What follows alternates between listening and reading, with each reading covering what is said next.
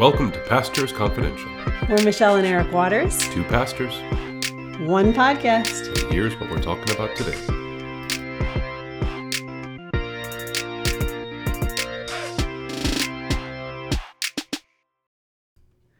Well, hello, hon. How are you?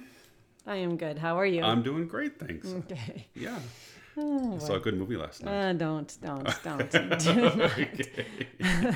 Stop it. Okay, we're not going to go there. We're going to start with, well, what are we going to start with? We missed last week because you were at a conference, so maybe we should start with that. How was your conference? Sure, it's a great conference. And so it was a conference in Orlando, about a mile or so outside the main gate of Walt Disney World. And it's a conference. The first 2 days were intensive pastoral coaching from about 9 in the morning to 5:30 in the afternoon. And then the next 3 days were intensive deep dives into various church systems. So, how do you run a church? What are the systems it operates on? How do you improve them? It's great stuff. Really inspiring conference. And what was really helpful, you come out of these things with so many ideas of what you could do. And then you have to say, okay, well, I can't possibly do them all, but what are the 3, 4, 5 things I can do this year? Okay.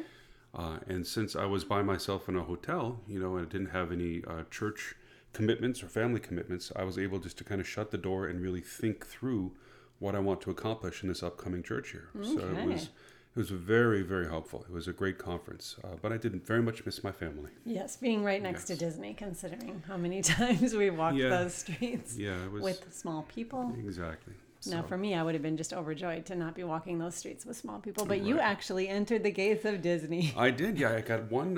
So I was there for 5 evenings, I guess. And 4 evenings, I did some work in my room. But the other one, I treated myself to go into Epcot, to the World Showcase, and kind of walked my way around the various countries of the World Showcase, and then hopped on the monorail, went over to the Magic Kingdom for Pirates of the Caribbean and the Jungle Cruise and Big Thunder. My gosh, yeah. So well, fun. Epcot is the best. I would have walked Epcot with you. That is fun. We've had a lot of good restaurant experiences there and whatnot. But wait, can you do that now? I thought you can't do Park Hopper. I thought you can't get from Epcot to one ticket. You can, but you have to get reservations at one ticket. Yeah, I think things have really changed with COVID. Things have changed, It's quite hard. And with their politics, but we won't get into that. Yes. Okay. Yeah, so it was a great day. Okay, it was a very, very good week. It was intense, but a very good week. Good. And I think it'll be a real blessing to people in this year to come. Yeah. And while you were gone, Sophia flew all the way back from Germany. That's right. So she's home now. So we got all 6 kids under one roof. Which is very apparent that our roof has gotten smaller and smaller. Yeah, under which we live. it's hard to believe too, because I was talking to Ellie yesterday, and I said, our this house is 50% bigger than the house we had in Ohio, but it still feels really small. And she's like, well, that's because we're all twice the size. Well, that's the thing. I was talking to the woman who cut my hair the other day, and we were talking about, traveling in the car with kids and our RV trip and all these things. And she's got 4 kids, but they're all under 13, and they're also just really like small. She's like, oh, we're like small, petite people and stuff. And I'm like, well, 85% of our family is like almost 6 feet tall, and they don't fit anywhere. So that's the biggest issue, I think. Like, it's just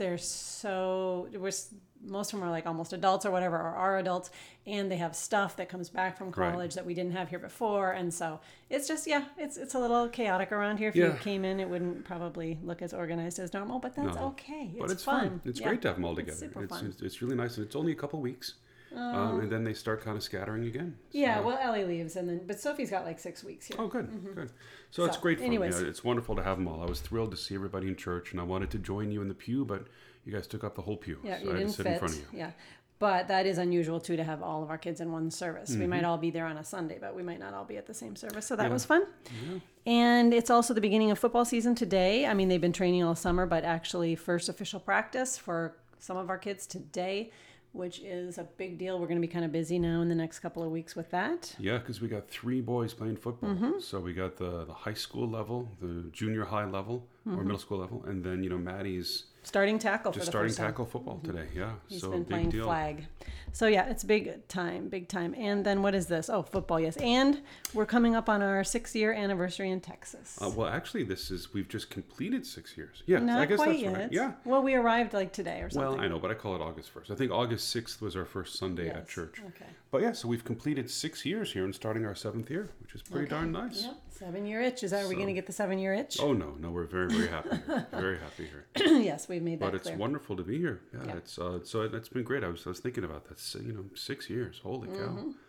So I'm very excited. And and then one last thing we should touch base on is we had a pool party up at Esperanza for the church. And that was great fun.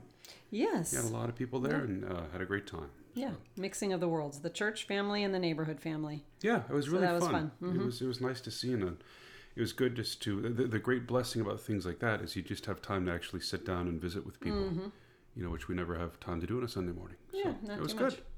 Okay, well, let us go on. This is our final episode in the 6 More Psalms of Summer series.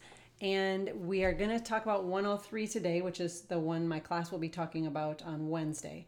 But we missed 19. My class didn't miss it, but you and I missed it on the podcast. So we might touch on that, but we'll just kind of see how time goes. Sure. So let's start with 103. Do you want to read? The whole thing? Well, what do you think? It's 22 verses, and that would take the rest of the podcast. It would not take the. It's okay. Well, how about then? You have some sections. So do you want to read the first section? If you got your Bible open, I'd say take a look at it, and especially when you're dealing with longer passages of Scripture, an important thing to do is to eyeball it. So you look at it, and very often the editors will break it into sections for you. And that's helpful. And so as you look at Psalm 103, if it's 22 verses, but they're not just 22 verses, one after another, after another, after another, there's a rhyme and a reason to it. And so if you notice, it begins with verse 1, bless the Lord, O my soul, and it ends with verse 22, bless the Lord, O my soul. So there's that bookend you and I have spoken about a lot. Yes. And then there are 4 sections, and the first begins, bless the Lord, O my soul, and all that is within me, bless his holy name. So that's talking about praising God, giving him thanks. Verse 5 is a transition, so it talks about how your youth is renewed like the eagles, and that brings up the next section, verse 6 through 14, which is about God's covenant with his people. And so that language of eagles is very covenantal language. So when God brought his people up out of Egypt, he said, I have brought you up out of Egypt on eagle's wings and brought you to myself. Did not know that. That's why I'm here, right? Oh my goodness, missed that. So verses 6 through 14 is about God's covenant with his people, his steadfast love for them. Okay, well, why don't you not get too far? Are you going to go outline and then you're going to read the section? Okay. Verse 14 is, again, another transition. Okay. For he knows our frame, he remembers that we are dust. And that leads into the third section, verses 15 through 19, which are about mortality, the brevity of our life and the eternity of God's love. And then that section ends in verse 19. Again, there's another transition. The Lord has established his throne in the heavens, and his kingdom rules over all. And so the final section talks about blessing God in heaven and on earth. So you see there's 4 sections with transition verses between each. My and goodness. it begins and ends with the same verse. Okay, well. So that's helpful for people to make sense of a big chunk of Scripture. Okay, and that's one way we can break it up. So then why don't you read your first section there, which is what, 1 through 5? Yeah, great section. Okay. Bless the Lord, O my soul, and all that is within me, bless his holy name. Bless the Lord, O my soul, and forget not all his benefits, who forgives all your iniquity and heals all your diseases, who redeems your life from the pit and crowns you with steadfast love and mercy, who satisfies you with good, so that your youth is renewed like the eagles. Okay. Yes, of course you're using ESV, and in the class we're using NIV, but everything's the same except for the bless the Lord versus praise the Lord. Sure. And I will say I like bless the Lord. Mm-hmm. Yeah, well, there's a lot of hymns about that. Yeah, there's so bless many. Bless the Lord, O my soul. And then there's that great song in Godspeed, isn't it? Bless. Yeah. Yeah, you know what I'm talking about. I can't think of it now. I could sing it, but I'm not going to. But it's a great song. Okay, go ahead. So this first section here is about blessing the Lord, right? And a couple weeks ago, I preached on the Lord's Prayer, and this would be an illustration of hallowing God's name. So how do we make God's name holy? Well, it's holy in and of itself, but we hallow his name by remembering and praising God for the good things he's done. So who forgets all your, who forgives all your iniquities, heals your diseases, redeems your life, crowns you with mercy and kindness, satisfies you with good, renews your youth. Yes, so this would be an example of giving God thanks and praise for what he's done. Mm-hmm. And you could, I think in class what we did was we kind of went over those, like for instance, who forgives all your sins. Well, then you can use that as a prayer time to ask God for forgiveness for certain sins, heals all your diseases. You could pray for, if you're struggling with something right now, redeems your life from the pit. Like, what are you in the pit with right now? And how has God crowned you, with love and compassion? So you can take these categories and, use them in your own prayer life. Absolutely. And And speaking of your Lord's Prayer sermon, people really enjoyed that, from what I've heard. Well, and so if you want to hear that, if you're not from St. John and you want to hear, what was it, 2 weeks ago? 2 weeks ago, so it would have been this 24th. Okay, so you could look at St. John YouTube and look up the July, what did you say? July 24. July 24 on the Lord's Prayer. It was a good way to use the Lord's Prayer. Yeah. Okay. So that's the first section. And then there's this transitional verse, who satisfies you with good so that your youth is renewed like the eagles. And again, that imagery of eagle brings up God's covenant with his people when he brought them up out of Egypt. And Isaiah uses that imagery. And Isaiah, right, but Isaiah is looking back to the original covenant. Okay. And then verses 6 through 14, a very long section, but it talks about God's covenant with his people. So the Lord works righteousness and justice for all who are oppressed. He made known his ways to Moses, his acts to the people of Israel. The Lord is merciful, gracious, slow to anger, abounding in steadfast love. That's all very covenantal language. This is how God has revealed himself to his people. And notice it's that it's on those who fear him, right? That his steadfast love is on those who fear him. Yeah. And one of the problems is that we don't always fear God. And that's well illustrated if you march your way through the Old Testament. Yeah. You realize how faithful God is to his people and how faithless they are to him. Right. And so many of his blessings do sort of are contingent on our fearing him, right? Yeah, yeah. But then there is this promise that even though he will not always chide, this is verse 9, nor will he keep his anger forever. And then beautiful, beautiful language, right? For as high as the heavens are above the earth, so great is his steadfast love toward those who fear him. As far as the east is from the west, so far does he remove his transgressions from us. That's our memory verse for this week. So That's those a two, wonderful yes, passage. they are very nice. And as a father shows compassion to his children, so the Lord shows compassion to those who fear him. So it's three wonderful, wonderful, beautiful images of how God's love for us, God's forgiveness of us, is far greater than any sin that we could possibly sin against him. Yeah, it's nice that that's included. He will not always accuse, nor will he harbor his anger forever. Because at the beginning, we're giving thanks for all the things he's done. And sometimes we have to give thanks, for the things he has not done, Right. like to us, based on what we deserve to be done, right? Yeah. And I would say that there might even, perhaps I'm reading this too much, but there might even be a reference to the exile in verse 12, as far as the east is from the west. Because when at last God was through with his people and he exiled them from Jerusalem, he brought them east into Babylon. And that was the consequences of their sin. But even as God did that, he said to them, there will come a day when I bring you back, when I will forgive your iniquities and remember them no more. I'll bring you back to the promised land. Okay, interesting. So I wonder if it's sort of like, as far as your consequences go, as far east as Babylon, yet as far as the east is from the west, so great is God's love for you. So that his forgiveness, his steadfast love, is far outpaces any faithlessness on our part. Yes. Amen to that. Yeah. And again, it ends then with this another transition verse. Because he remembers our frame, he remembers that we are dust. And that brings up the third section about the shortness of our life, human mortality, compared to God's steadfast love for all eternity.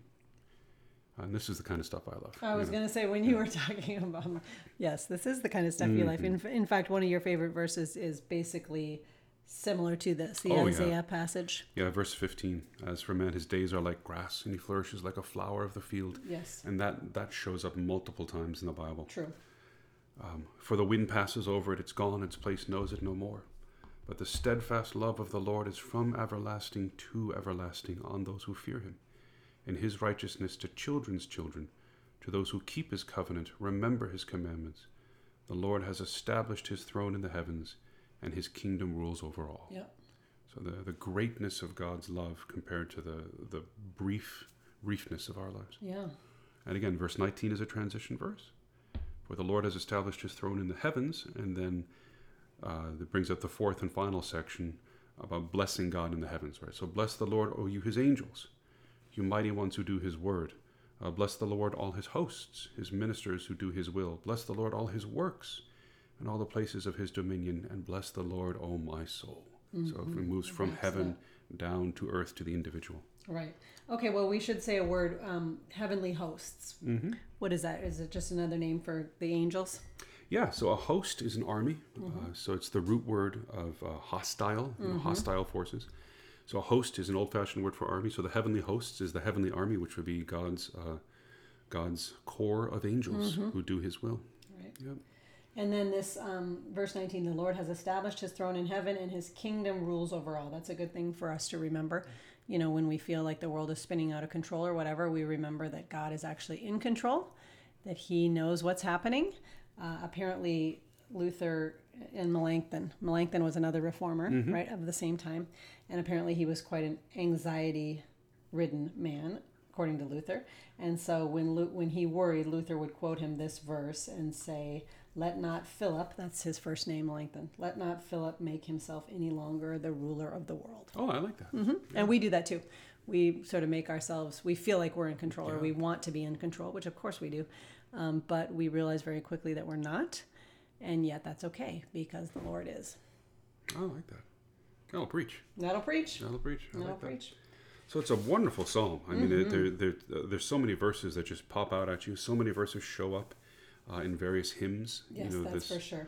I know there's a contemporary music song that came out probably 10 years ago by this point.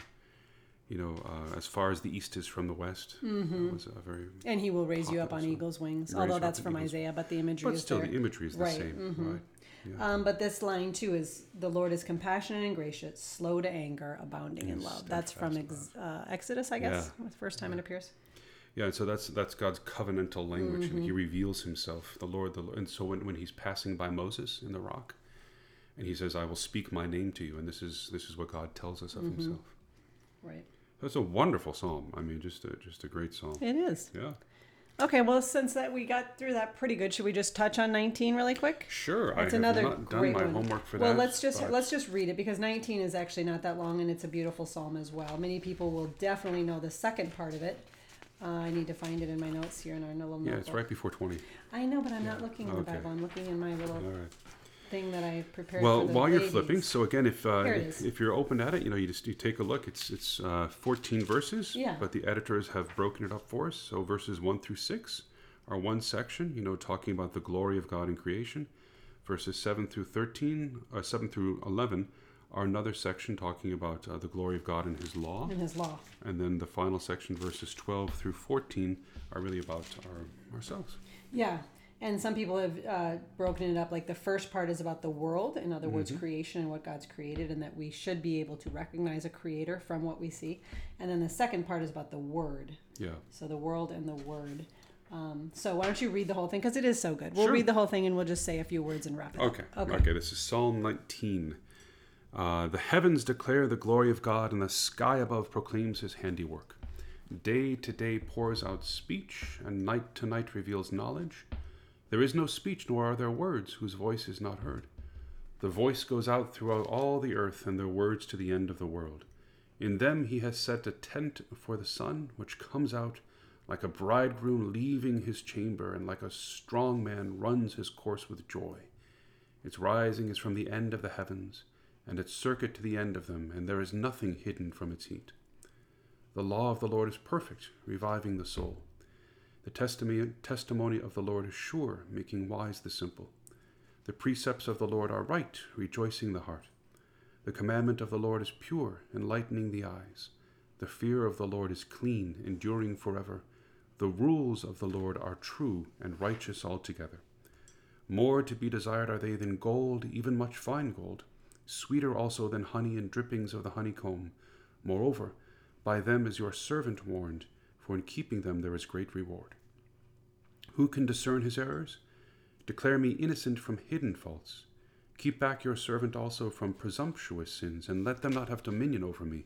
Then I shall be blameless and innocent of great transgression.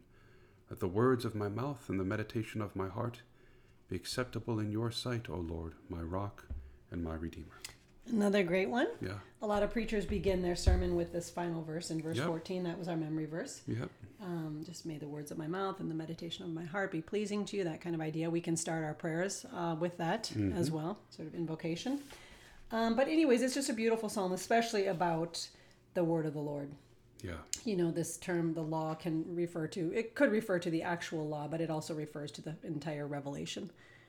So, just the law of the Lord is perfect. It refreshes. The statutes are trustworthy. The precepts are right.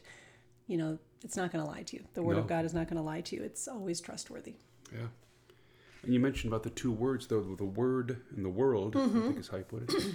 The Puritans, the Pilgrim Fathers, spoke often about the two books of Revelation. There was the book of creation and the book of Revelation, and God has written them both.